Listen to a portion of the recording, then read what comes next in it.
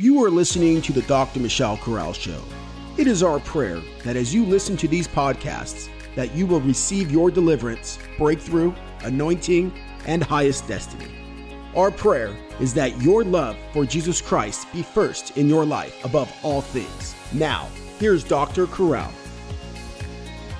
People, first of all, I want to briefly go over just very briefly the outline, since this is a series, and since this is a series where we are picking it up where we left off last week. I want us to begin tonight's teaching with understanding the topic of this message. The message of this topic tonight is the office of the prophet and the gift of prophecy. The difference between knowing the difference between the office of prophet and the gift of prophecy. And tonight we will be speaking to you about various forms of prophecy. We shared this a little bit last week. This week we are going to go into much more detail about the various forms of prophecy, all given to us through the gifts of the Holy Spirit. We're going to share with you tonight some of the supernatural secrets hidden in God's Word concerning the gifts of the Holy Spirit. That is our objective tonight. So let us go to our background where we had it last week, and let's begin with Acts chapter 2. We began with the day of Pentecost last week.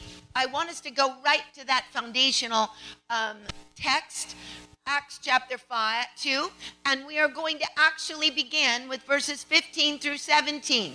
This is where most of our documentation for what we are teaching you tonight is going to be derived from. So as we see it, we're going to look at the this is that message. Say it with me. This is that. Say it with me. This is that.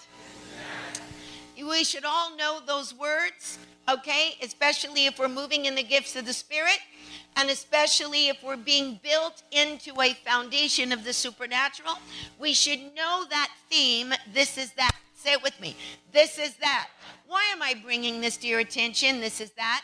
Because This Is That was one of the first books written on the works of the Holy Spirit by Amy Semple McPherson, one of the greatest women of God of the last century. All right, so we're looking at Acts chapter 2, and we're going to look at verses 17 through 18. And Peter is standing up on the day of Pentecost to the 120 who spoke in other tongues. And this is what he says. For these are not drunk with wine, as you suppose, seeing it is the third hour of the day. Verse 16. But this is that which was spoken of by the prophet Joel. But the Bible says, it shall come to pass, saith God, that in the last days I will pour out my spirit on all flesh. Your sons and your daughters shall prophesy. Your old men shall see visions, which is a form of prophecy. Say this with me. Visions are a form of prophecy. Your old men, your young men shall see visions, and your old men shall dream dreams. Say this with me. In the name of Jesus, I am ready tonight to be filled with the Spirit and to understand various forms of prophecy in the Word of God so that they will be fully operative in my life for the glory of God. Okay? So here we see, beloved saints, the Bible says, this prophecy, I will pour out my spirit on all flesh. Your sons and your daughters shall prophesy. Your old men shall see visions, and your young men shall dream dreams. Last line, extremely important in verse 18.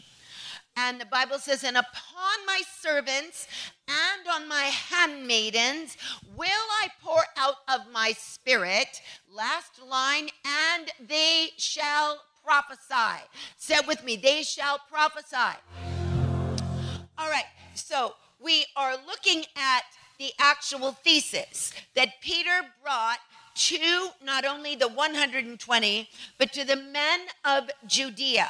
And we are going to see the word prophecy used twice in his sermon. We don't get his whole sermon. His entire sermon is not given to us, excerpts of his sermon on the day of Pentecost are given to us. The most important parts of the sermon are recorded in Scripture. And the first thing we need to know as we move into the supernatural, as we move into the things that we don't understand with our natural mind, as we move into the deep things of God, we must be able to back everything with Scripture. And this is exactly what Peter did on the day of Pentecost. He said, this is that which was spoken of by the prophet Joel. So I want you to know now that if your experience or what you feel the Holy Spirit is giving to you cannot be backed up with Scripture, it is not of God. Okay, so the Lord wants you to know visions are of God. Dreams are of God. All right, so we need to understand this. So let's look and make an analysis of verses 15 through 17, which is actually going to be the foundation for our teaching message tonight. So we see here that he is saying, this is that which was spoken of by the prophet Joel. Your sons and daughters will prophesy. All right. And then we see the word prophesy again at the end of verse 18. It says, and they shall prophesy. All right. But we're going to see something very unusual here. We are going to see that they shall see visions and they shall dream dreams. And he is actually quoting another portion of Scripture when he is teaching us that what occurred on the day of Pentecost was the fulfillment of Joel's prophecy. He is also drenching it in another text. And we will find this beautifully because we find it in Numbers chapter 12. Let us look at it just for a moment. Numbers chapter 12 is what Peter is quoting. So he is explaining this experience on the day of Pentecost as being an experience of submerging into the supernatural for the purpose of prophesying, okay, for the purpose of becoming God's prophetic people, for the purpose of understanding that the submerging in the Spirit, the drenching in the Spirit is going to have prophetic manifestations in your life. And two of those manifestations are going to be listed or already listed here in Acts, and they're going to be emphasized because he's quoting Numbers chapter 12, verse 6. Let us look at this. Numbers 12, verse 6 says, he said, hear now my words. If there be a prophet among you, I, the Lord, will make myself known to him in a vision. I will speak to him in a dream. Now, this is exactly what occurred on the day of Pentecost. Peter stood up and said, your young men shall see visions, and your old men shall dream dreams. Literally using the word prophesy in line 1 of Acts 2:17, and then we see again at the end of Acts 2:18 in the last line of the verse, they shall prophesy. So we are seeing here in Acts chapter 2 that there are various forms of prophecy that may not include the words, thus saith the Lord. Put your hands up right now and say, Lord God, I want every form of prophecy released into my life by the power of the Holy Spirit as evidence that I have been submerged in the supernatural through the power of the Holy Ghost. Can I get a witness somewhere? Okay, so various forms of prophecy may not include the words, thus saith the Lord. As a matter of fact, some forms of prophecy may not involve utterance at all. All right, and we are going to see it. We have limited the Holy Spirit to prophecy in the church being only an utterance that comes forth from the lips, and we are extremely unsensitive in the area. I'm making this general statement because we don't have understanding as to how the realm of the Spirit works, but we're going to clear that up by the grace of God, learning every day, always being taught every day of our life by the Holy Spirit for deeper experiences. Put your hands up right now if you want a deeper experience. Say this with me: Holy Spirit, I want a deeper experience. I want to learn things I've never learned before. I want to be open to the realm of the Holy Spirit, because this is what you created me to do. You created me to understand the supernatural. I have been engineered by the hand of God to walk in the Spirit. Now give God praise and give God glory. All right, beloved. So here we see a brief synopsis of what we went over last week, and we understand, we came to the conclusion last week that prophecy is not limited to the words, "Thus saith the Lord," that there are various forms of prophecy, that dreams are a form of prophecy, visions are a form of prophecy. Actually, this occurred in the upper room. We saw in the upper room that cloven tongues like as of fire sat upon each of them and parted and sat upon each of them. This was a vision every single person in the upper room was having. So we need to know that visions are a part of the Spirit-filled believer's life. It is not for a few. It is not for a chosen few. God wants you to start trusting Him, to trust Him that what He's showing you in the realm of the Spirit is as real as the chair you are sitting on, more real. Can I get a witness somewhere? Okay, so we need to understand that realm, and we need to begin to start trusting. Now, I want you to understand this from a hermeneutical standpoint.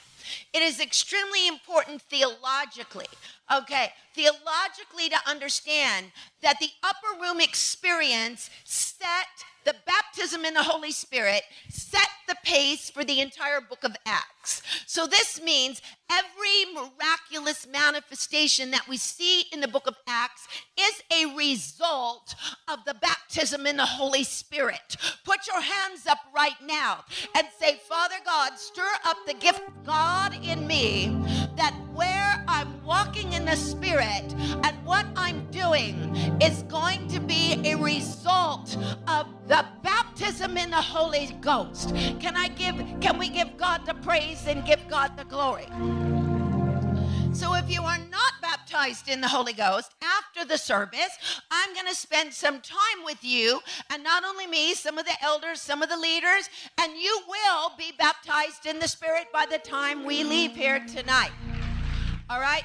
We know this because it is God's will. I want us now to go for a moment to the gospel according to Mark, so that we can understand some unbelievable, glorious, supernatural truths that are hidden here in the Word of God, in the gospel according to Mark.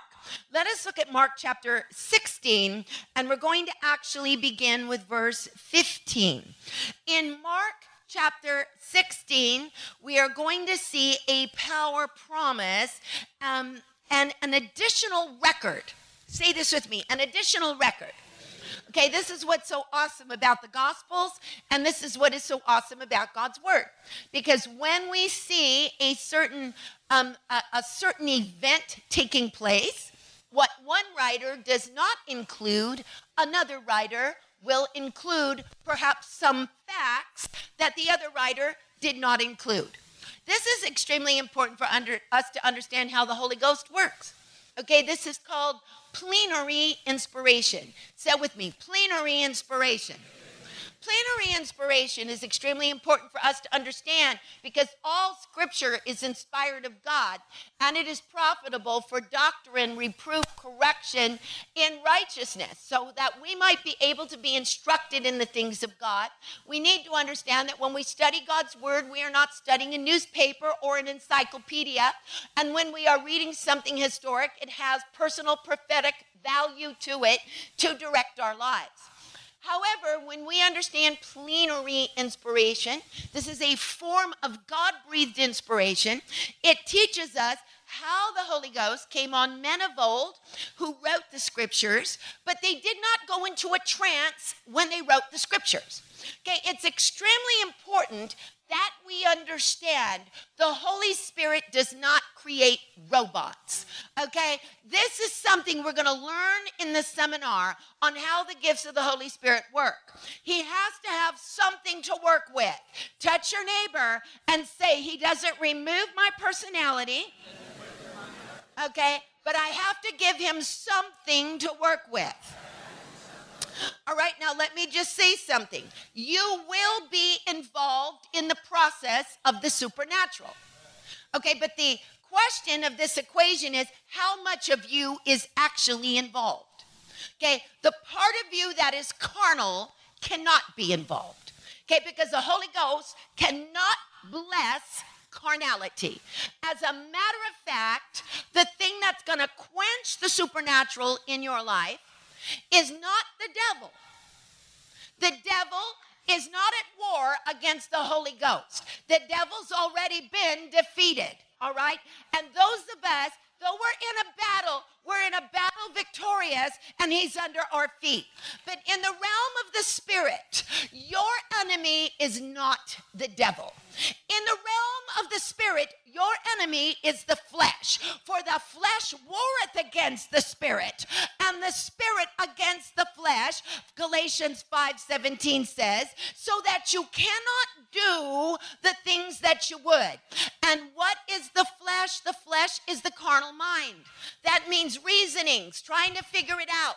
All right, trying to say this doesn't make sense, this doesn't go along with my tradition, this doesn't go along with the way that I'm used to doing things, this seems a little outlandish, this may not be the way I'm used to, this may not be the people I believe God is calling me to, this may not be, maybe God's going to use somebody that doesn't look like you think they should be used of God. Get ready for surprises, okay? Get ready for surprises because the natural man, 1 Corinthians 2:14, the natural man receiveth not the things of the Spirit of God because they're foolishness to him. So what is going to war against the Spirit? The carnal mind. The mind that reasons. This is what Jesus had to constantly correct his disciples about. Every time he was speaking to them in the Spirit, they reasoned it out. Because reasoning in the natural mind is going to stop the anointing in your life. So we need to settle it now that we're going to listen to the Holy Ghost, that we're not going to reason it out, but at the same time, we're going to put our flesh under subjection to the Holy Spirit. This seems like kind of almost a contradiction. How can we put our flesh under subjection when he really needs to use us as a vessel? All right? So we step out of the way, but we have to give him something to work with. So we're going to know that if we're in it for vain purposes, or we're in it to be seen of men, or we're in it to get our name in lights, or we're in it for any kind of earthly reward, or any of our motive is not agape, not the agape love of God.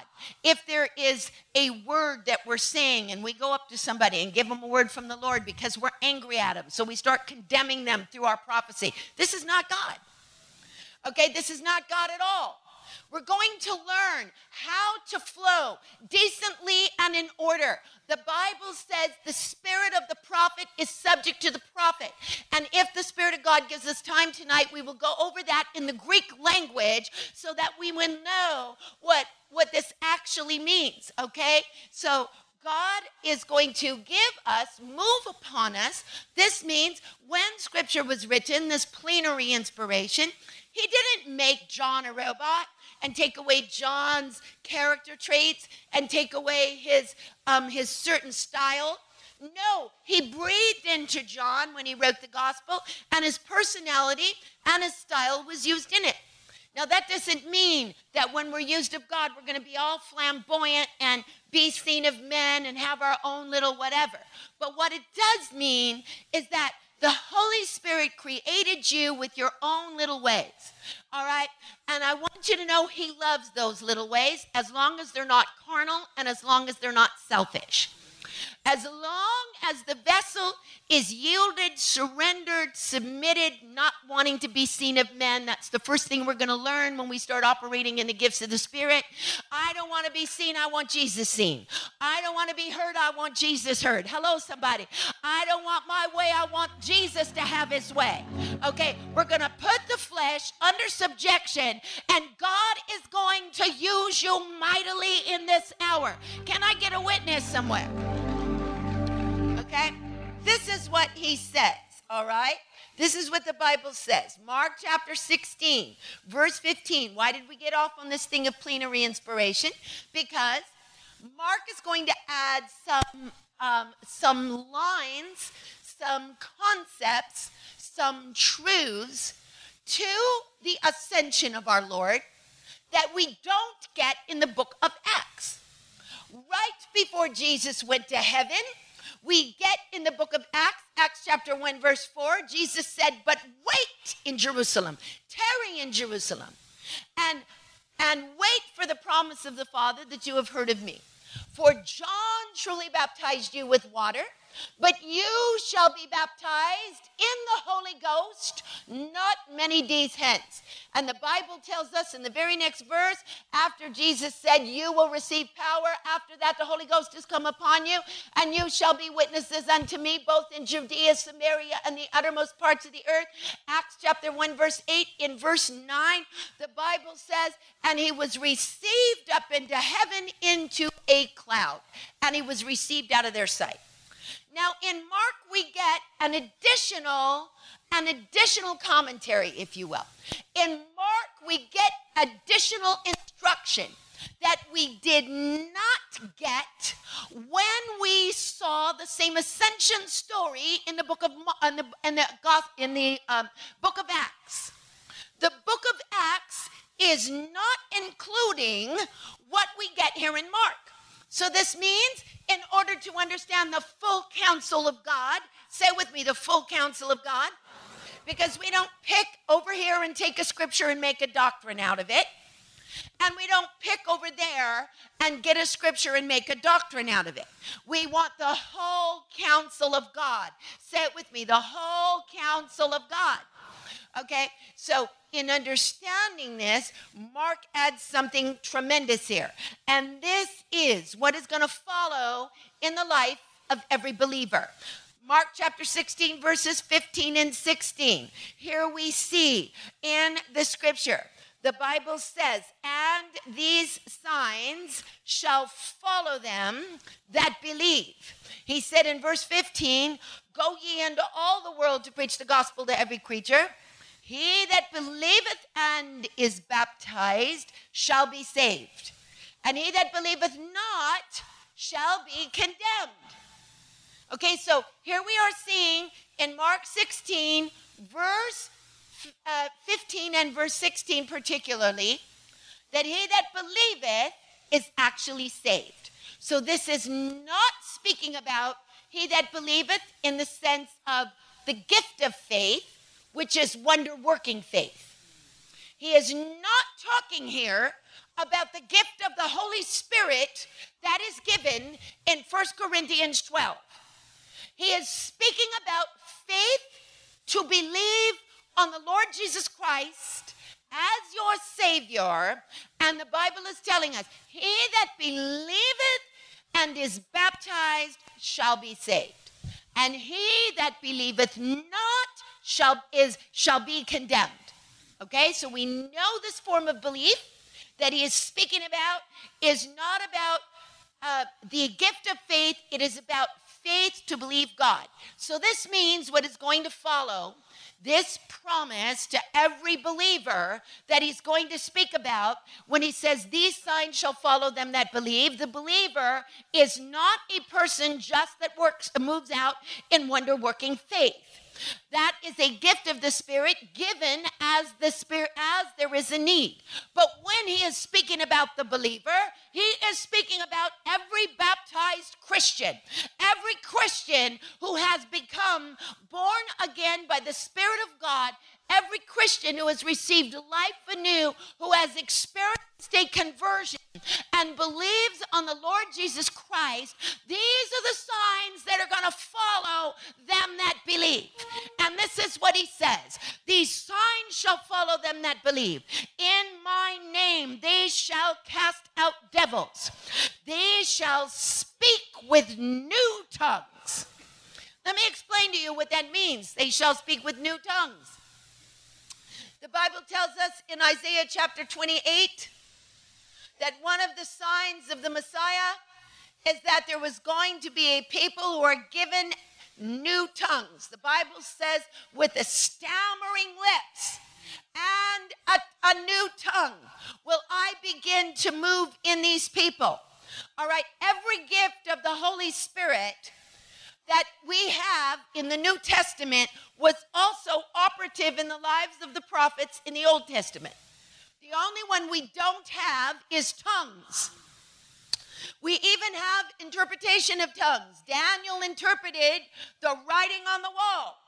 All right, so we have a form of interpretation of tongues, a type and a shadow. But the speaking in other tongues and the speaking in unknown tongues, which are two different gifts. Speaking in other tongues is one gift. Speaking in unknown tongues is another gift. Okay? These gifts of tongues were not given in the Old Testament. They are specifically reserved for the New Testament church and a sign to those who have been baptized in the Holy Ghost. Can I get a witness somewhere? Okay? So he says, these signs shall follow them that believe. In my name they shall cast out devils. They shall speak with new tongues. We also see the new tongues given to us in Zephaniah chapter 3, which we will not look at this moment. Zephaniah chapter 3 and Isaiah chapter 28, the prophecies about the generation that the Messiah will touch will speak in tongues. All right? They will speak in new tongues. They shall take up serpents. And they shall, if they drink any deadly thing, it shall not hurt them. They shall lay hands on the sick, and they shall recover. So every believer has the right to speak in new tongues. Every believer should receive the baptism in the Holy Spirit. Every believer will take up serpents, and they will not hurt them. They will drink any deadly thing, and it will not hurt them. That doesn't mean that we go out and drink poison. But that does mean that if you are attacked in some way, some type of a venomous creature comes against you, you will receive supernatural immunity to demonic power. Say this with me, supernatural immunity to demonic power. That's why you need the baptism in the Holy Ghost. Put your hands up right now and say, I need supernatural immunity to demonic power. And in the name of Jesus, tonight I receive the anointing, the disposition, the faith, and the desire to speak in other tongues and to be baptized in the Holy Ghost.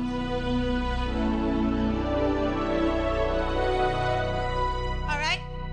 Now, beloved, in order to understand where we're going, touch your neighbor and say, we need to learn how to change our appetite. Okay, right now, the Holy Spirit is serving gifts of the Holy Spirit. Okay, we might have a diet that's based on bread only, but now he's changing your diet. Okay, when somebody wants to get really healthy, what do? They change their diet. Okay, right now, the Holy Ghost is applying some powerful concepts to the church. And he wants the church to change our diet, because the diet of selfie needs to be put under subjection of the Spirit. And now we need to move into the supernatural. Can I get a witness somewhere? All right? So I'm not saying anything wrong with a selfie or two. But when it's 25,000 selfies a year, we have a problem. Okay, and that's the average for every person that's addicted to selfies. Okay, there is a problem with a society that is addicted to taking pictures of oneself constantly all day. We have a problem here. Okay, I'm sorry if it's not culturally correct, but we're going to set the record straight tonight. Okay, let's get things in balance. There's nothing wrong with taking your picture and showing your friends and your family. Everybody wants to share. Okay, we want to have an environment where we all love one another, and it just shows how thirsty this world is and how even thirsty Christians are just for fellowship and acceptance. Okay, but we don't have to be addicted to selfies all day. Let us begin to walk in the Spirit, and let us begin to have our mind on the hurting and realize what our assignment from God is, and realize where God is going to send us. Hello, somebody. Can I get a witness? All right, beloved. All right, so let's go to 1 Corinthians chapter 12. All right. Let's go to 1 Corinthians chapter 12, and we're going to look at verse 1. All right, the Bible says here, "Now concerning spiritual gifts, brethren, I would not have you ignorant." All right? This word ignorant is the word agnoio. Okay, agnoio. Where we get the word agnostic. Okay, agnoio means not to be acquainted with. Paul is saying, now concerning spiritual gifts, brethren, I do not want you agnoio. In other words, I don't want you not to be acquainted with the gifts of the Spirit. Okay, I want you to be acquainted with how they flow. That's what Paul is saying. I want you to be acquainted with how they work. And I want you to be acquainted. Now, this word, agnoio, in the Greek culture and in the Greek language was used to hear about something, but not to be aware. To be fully aware. So it means you can know somebody by name. Like, there might be a lot of people you've heard of them, or even relatives. I heard of my grandma, but I've never seen her. Or I've heard of my Uncle Tom, but I never met him. Or I heard of my Aunt Bertha, but I never met her either. Or I heard of, this person or that person, but I don't know them. I never met them. Okay? This is a word, agnoio, meaning I don't know them, but I've heard of them. We've heard of the gifts of the Spirit, but we don't know them. Okay, the Holy Spirit, Paul is saying, I want you to know. I want you to be educated. I want you to know about the supernatural realm and not to be ignorant. Okay, now here we go. Tonight we're going to speak about the word of wisdom. Here we see, let's look at verse 8. For to one is given by the Spirit the word of wisdom, and to another is given by the Spirit the word of knowledge, or to another the word of knowledge by the same Spirit. Okay, I'm going to share these two words with you in Greek. The word of wisdom is logos sophia. Okay, this is really important. Say it with me, logos sophia. Okay, notice I found it very strange that it wasn't Rhema Sophia. It's not Rhema Sophia. It's Logos Sophia, which makes a huge difference. Rhema Sophia is something spoken. Rhema is the spoken word. The equivalent of Rhema in Greek is in Hebrew the word davar, a spoken word. Okay? But this is not Rhema Sophia. It's not a spoken word of wisdom. Okay, although you may speak. But the function of it is not speech. The way it operates is logos. the word logos in the Greek is something that comes from the mind. It comes from the thought. It comes from the interior. Okay? So word of wisdom, first thing we're going to have to know is that it comes from within. It is a type of perceptiveness that comes through the inspiration of the Holy Ghost. It is pneumatic, and this is why our own self, our own flesh, has to be under subjection. Now, let me tell you something. The gifts of the Spirit do not just operate singularly. We need to understand that when we flow in the gifts, one action of the Spirit could involve 3 gifts. I can be operating in prophecy, and in that prophecy could be a word of knowledge, and in that prophecy can also be a word of wisdom. So we need to know that various gifts are given for one operation, okay? So I can be operating in the gift of healing, not my gift, but the Holy Ghost gift. Someone is going to receive a gift of healing, and in that gift of healing, there may be the operation of faith at the same time. There may be the operation of word of wisdom, word of knowledge, all right? So tonight, various forms of prophecy are not only visions, not only dreams, but word of wisdom is also a form of prophecy. Can I get a witness somewhere? God wants his people to begin to start operating in word of wisdom. You don't have to just say, God, pray for me to have the word of wisdom. Somebody lay hands on me for me to get it. It's already in you. You just need it stirred up if you've been baptized in the Holy Ghost. Because all the gifts are resident in you. So when a minister lays hands on you, they're stirring up the gift of God that you've already received. Because when you receive the baptism in the Holy Ghost, you receive all the gifts of the Holy Spirit. Can I get a witness somewhere? Okay? So logosophia is different than the word of knowledge. Word of knowledge is logokonosis. Say it with me. Logos konosis. So we have logos sophia and logos konosis. Okay?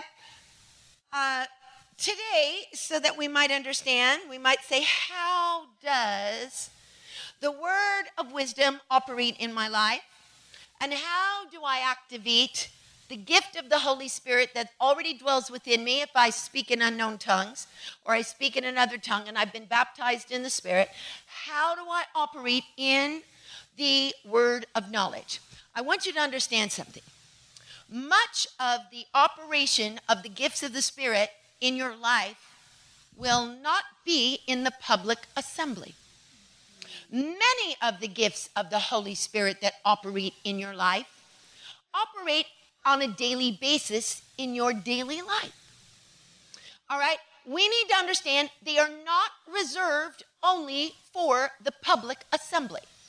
As a matter of fact, for myself, word of wisdom operates probably more than any other gift that I know of that the Holy Ghost gives to us as a ministry. It's a witness of the Spirit that happens. And we know when the Holy Spirit's saying no, and we know when the Holy Spirit is saying go. This is a certain gift that operates in prayer. Okay? Without prayer, it doesn't operate. Prayer is the fuel behind the fire of the gifts. Say this with me. Prayer is the fuel behind the power operating in the gifts. Okay? This is a special gift of protection. Word of wisdom is a protection. Now, what's the difference between word of wisdom and word of knowledge? Word of knowledge is a now situation, a very now situation that you need insight for. Word of wisdom is for something that is happening maybe a few hours down the line, a few days down the line, a few weeks down the line that you need to get the will of God on. Are you with me? If you are, say amen. Okay, so we are understanding that the gifts are not limited to the public assembly, although they are given to every man severally as he will, and they are to be used in the public assembly. However, They are to operate daily in your daily life. When you get up, when you eat your breakfast, when you go to work, when you drive your car, when you go to the office. They're to be in constant operation in the life of every believer. We cannot limit the Holy Spirit only to the church assembly. Do we only worship in church? Don't we worship at home? Do we only talk about Jesus in church? Don't we talk about Jesus at home? Do we think about Jesus only in church? Don't we also think about Jesus at home? It's the same thing with the gifts of the Holy Spirit. They operate in our families, in our homes, in our workplace, everywhere we go. Okay, isn't it great that the Holy Spirit's such a great helper? Going to help us out because we need a lot of help. All right? All right. So, word of wisdom is focused on the future. Word of knowledge operates in the now. All right?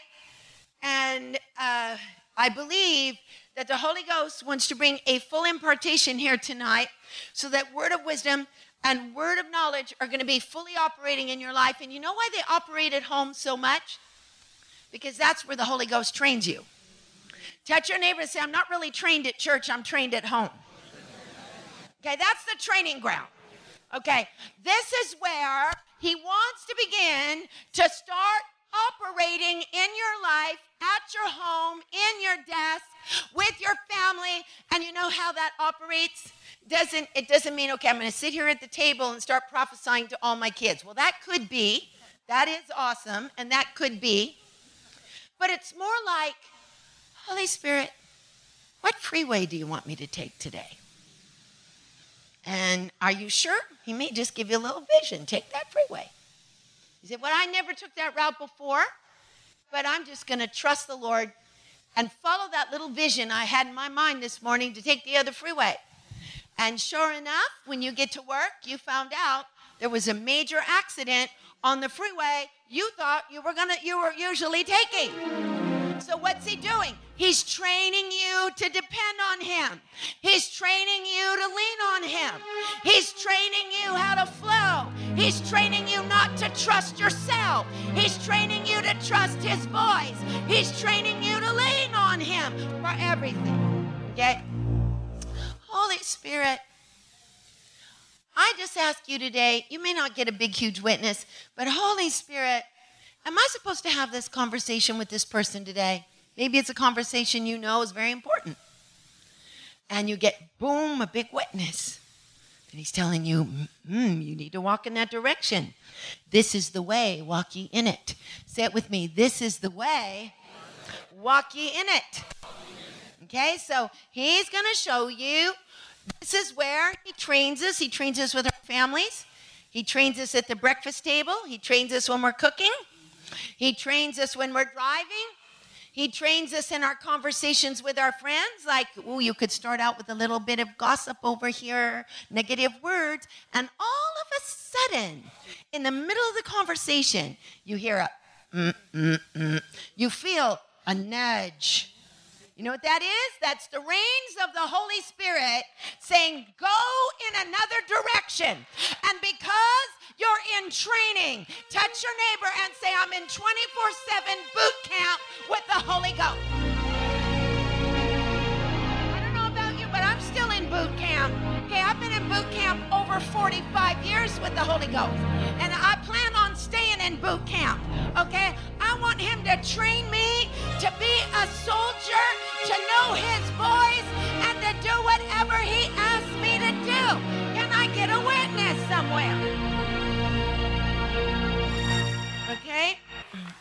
Now, I want you to know that the scripture shows us that as we read the Acts of the Apostles, Paul did not just operate in the word of knowledge publicly. And he did not just operate in word of wisdom publicly. He operated in word of wisdom with all of his friends, with everybody he knew, everywhere he went. All the gifts of the Spirit are in full operation. Okay, so we're taking the church and the way we operate in church and the way we do things, we're going to just clear our mind and realize we are coming to church to be a blessing to somebody and not just to be blessed. We are coming to church to give a gift to someone, a prophecy, a psalm, a spiritual psalm, a word of encouragement, a prayer, an intercession. We're not here just to get something for ourselves. We're here to give something. Okay, with that mentality, we're always here. We're here to see somebody's need. We're here to get our mind off ourselves, get our mind on Jesus and our mind on one another. Hello, somebody, can I get a witness? Okay, when we have that culture present in the church, then what we've been trained at home by the Holy Ghost, the church is going to be the place where we're going to just come and minister God's love. We're just going to pour it out to one another. Can I get a witness somewhere? Do you understand what I'm talking about? All right, let's look here at the Bible says in Romans chapter 8, verse 14. The Bible says, for as many as are led by the Spirit, they are the sons of God. Here we're going to see, let's go over to 1 Corinthians chapter 14, verse 18. Paul has been in 1 Corinthians 14 spending a tremendous amount of instruction to the church at Corinth, speaking about the difference between an unknown tongue and other tongues, which are actually a sign to the unbeliever. This is the type of tongue that was manifested on the day of Pentecost. It was not the personal prayer language. It was the gift of other tongues known to men on earth. Okay, this was the other tongues. The Bible says they spoke in other tongues as the Spirit gave them utterance. But then we see in 1 Corinthians 14 a phenomena, it changes. It's no longer other tongues, it's unknown tongues. Okay, we have to understand something about the unknown tongue that is given. The unknown tongue is a prayer language. The unknown tongue is a perfect prayer language. This is why the Bible says in Zephaniah chapter 3 that I will speak to them they shall speak in a pure language. And the last line of the verse says, and they shall be of one consent. Because there is something about speaking in not only other tongues, but in an unknown tongue that is a personal prayer language that God wants to give to every believer. Okay? And it is so holy. The only way we can explain it is like this. All right? There are, in the temple, there were many vessels. And there were some vessels that were used in the temple just for common things, like scooping up ashes. Some things that were used to just slaughter animals. These are vessels that are common. But then there were vessels in the temple that were used specifically only for God's worship, only for God's service. And they were designated by the type of instrument they were. All right, the Bible says in Romans to yield our members as instruments of righteousness. The better Hebrew concept of that would be as vessels of righteousness. That every portion of our body is like the vessels that were in the tabernacle and also in the temple to be used of God. Some things are common and they can be used for anything. Okay? Our language that we speak to one another is something common. I will go to you, I will say, hello, how are you today? And even if I'm ministering, that is a higher level of being common, but it's common. Okay? But when I pray to God, this is exclusively for God. Now, if I pray with my tongue that I also use for common things, it's not solely God's. It doesn't just exclusively belong to him. And I use it, and I also use it for God. But when one receives an unknown tongue, the Bible says, he that speaketh in an unknown tongue does not speak to men, but to God. That means this prayer language is a language language that is exclusively from your spirit. The Bible says, if I speak in an unknown tongue, my spirit prayeth. So that means your inward man, your spirit, is speaking to God in mysteries. That means you're praying secrets about yourself, secrets about your heart, your trials, your things that are it's only used for God. It's not used for man. It's not used for man's purposes. It is only used for God. And let him that speaketh in an unknown tongue pray that he may interpret. How many of you would like to interpret your own tongues? You have not because you ask not. Okay, so God wants us to begin to move out and interpret the tongues. But as we look here, we're going to see that Paul used the gifts of the Holy Spirit, not just in the church and not just in ministry.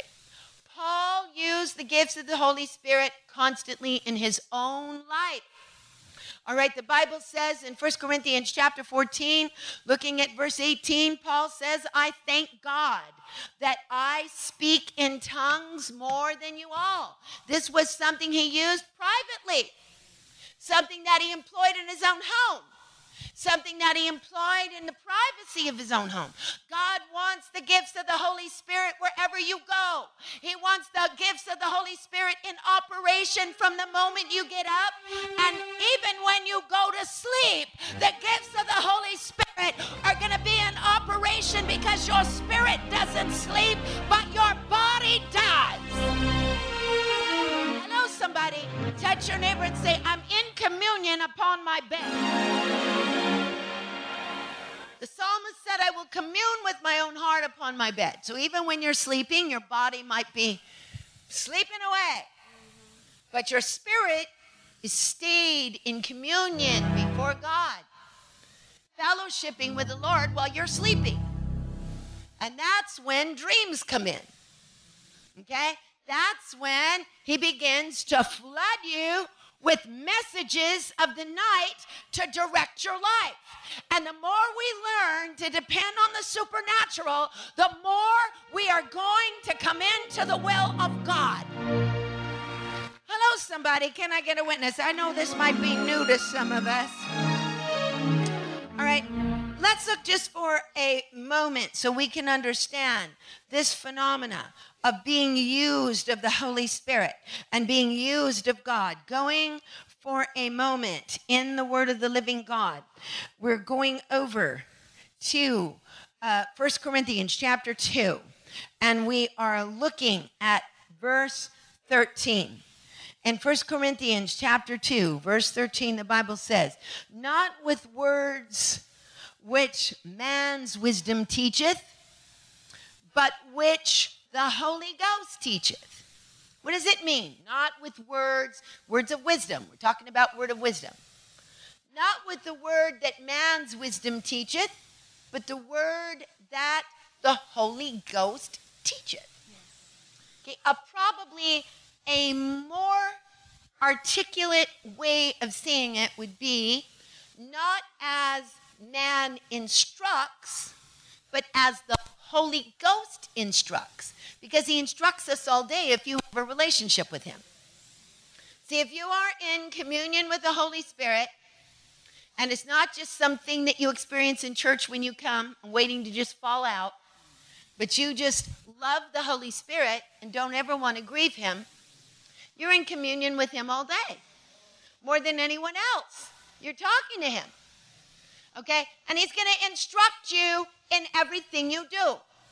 So he's going to teach you from the very beginning how to get a witness of the Spirit. Okay, the witness of the Spirit operates different in me than it does for you.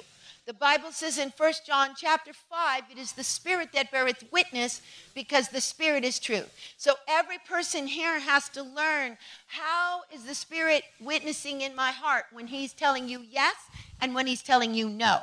When he's telling you proceed and when he's telling you halt. When he's telling you go forward and you know this is the direction you need to go into because you felt the anointing and it's not your emotions. How do you know? How do you know it's the Holy Ghost? The Bible tells us in Romans chapter 9 verse 1, my conscience bearing me witness in the Holy Ghost. That's why it's so important. You can't possibly function in the realm of the Spirit if you don't have a healthy conscience. It's impossible. Okay?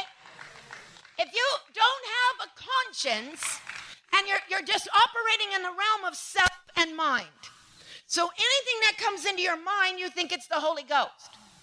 And that's where the war goes on. Okay? So a healthy conscience. The Bible says, let us love one another fervently out of a pure heart. The Bible says the end of the commandment is a pure conscience and faith unfeigned. So we have to learn how to develop our conscience. If we don't have conscience skills, if you want to be led by the Spirit and walk in the supernatural, start developing conscience skills. And that can only happen through a prayer life. Okay? Prayer life is part of the balanced Christian life. If there's no devotional prayer life, you're not going to be walking in power. You have to have time alone with God every day. And you have to have conscience skills.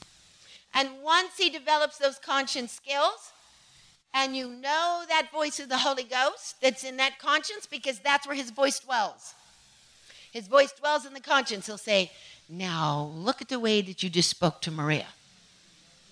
She's very sensitive today. Can you go back and just rephrase that sentence? And you could say, I don't think she was that. Reason it out. Just reason it out in your mind. She probably wasn't that sensitive. That's just me. You just quenched the Holy Ghost because you reasoned it out. Okay? Reasoning is going to stop the Holy Ghost. Reasoning and figuring it out and saying it doesn't make sense is going to stop the whole move of God in your midst. So that's why we need to stop the reasoning, okay? So we're going to be instructed in whatever we do. This is why Jesus said in Luke chapter 12, verse 12, for the Holy Ghost shall teach you in that hour what you shall say. This is why Jesus said in John chapter 16, verse 13, he will show you things to come. Say this with me. Holy Spirit, I want the word of wisdom. I want the Logos Sophia to start operating in my life. Okay, so let us look at some examples in the Word of God of where Logos Sophia is operating. Let's go to Acts chapter 27, and we're going to look at Acts 27, verses 9 and 10. This is the account of Paul going on the ship with all of some brethren that were going with him to Rome, and the ship was going to be shipwrecked.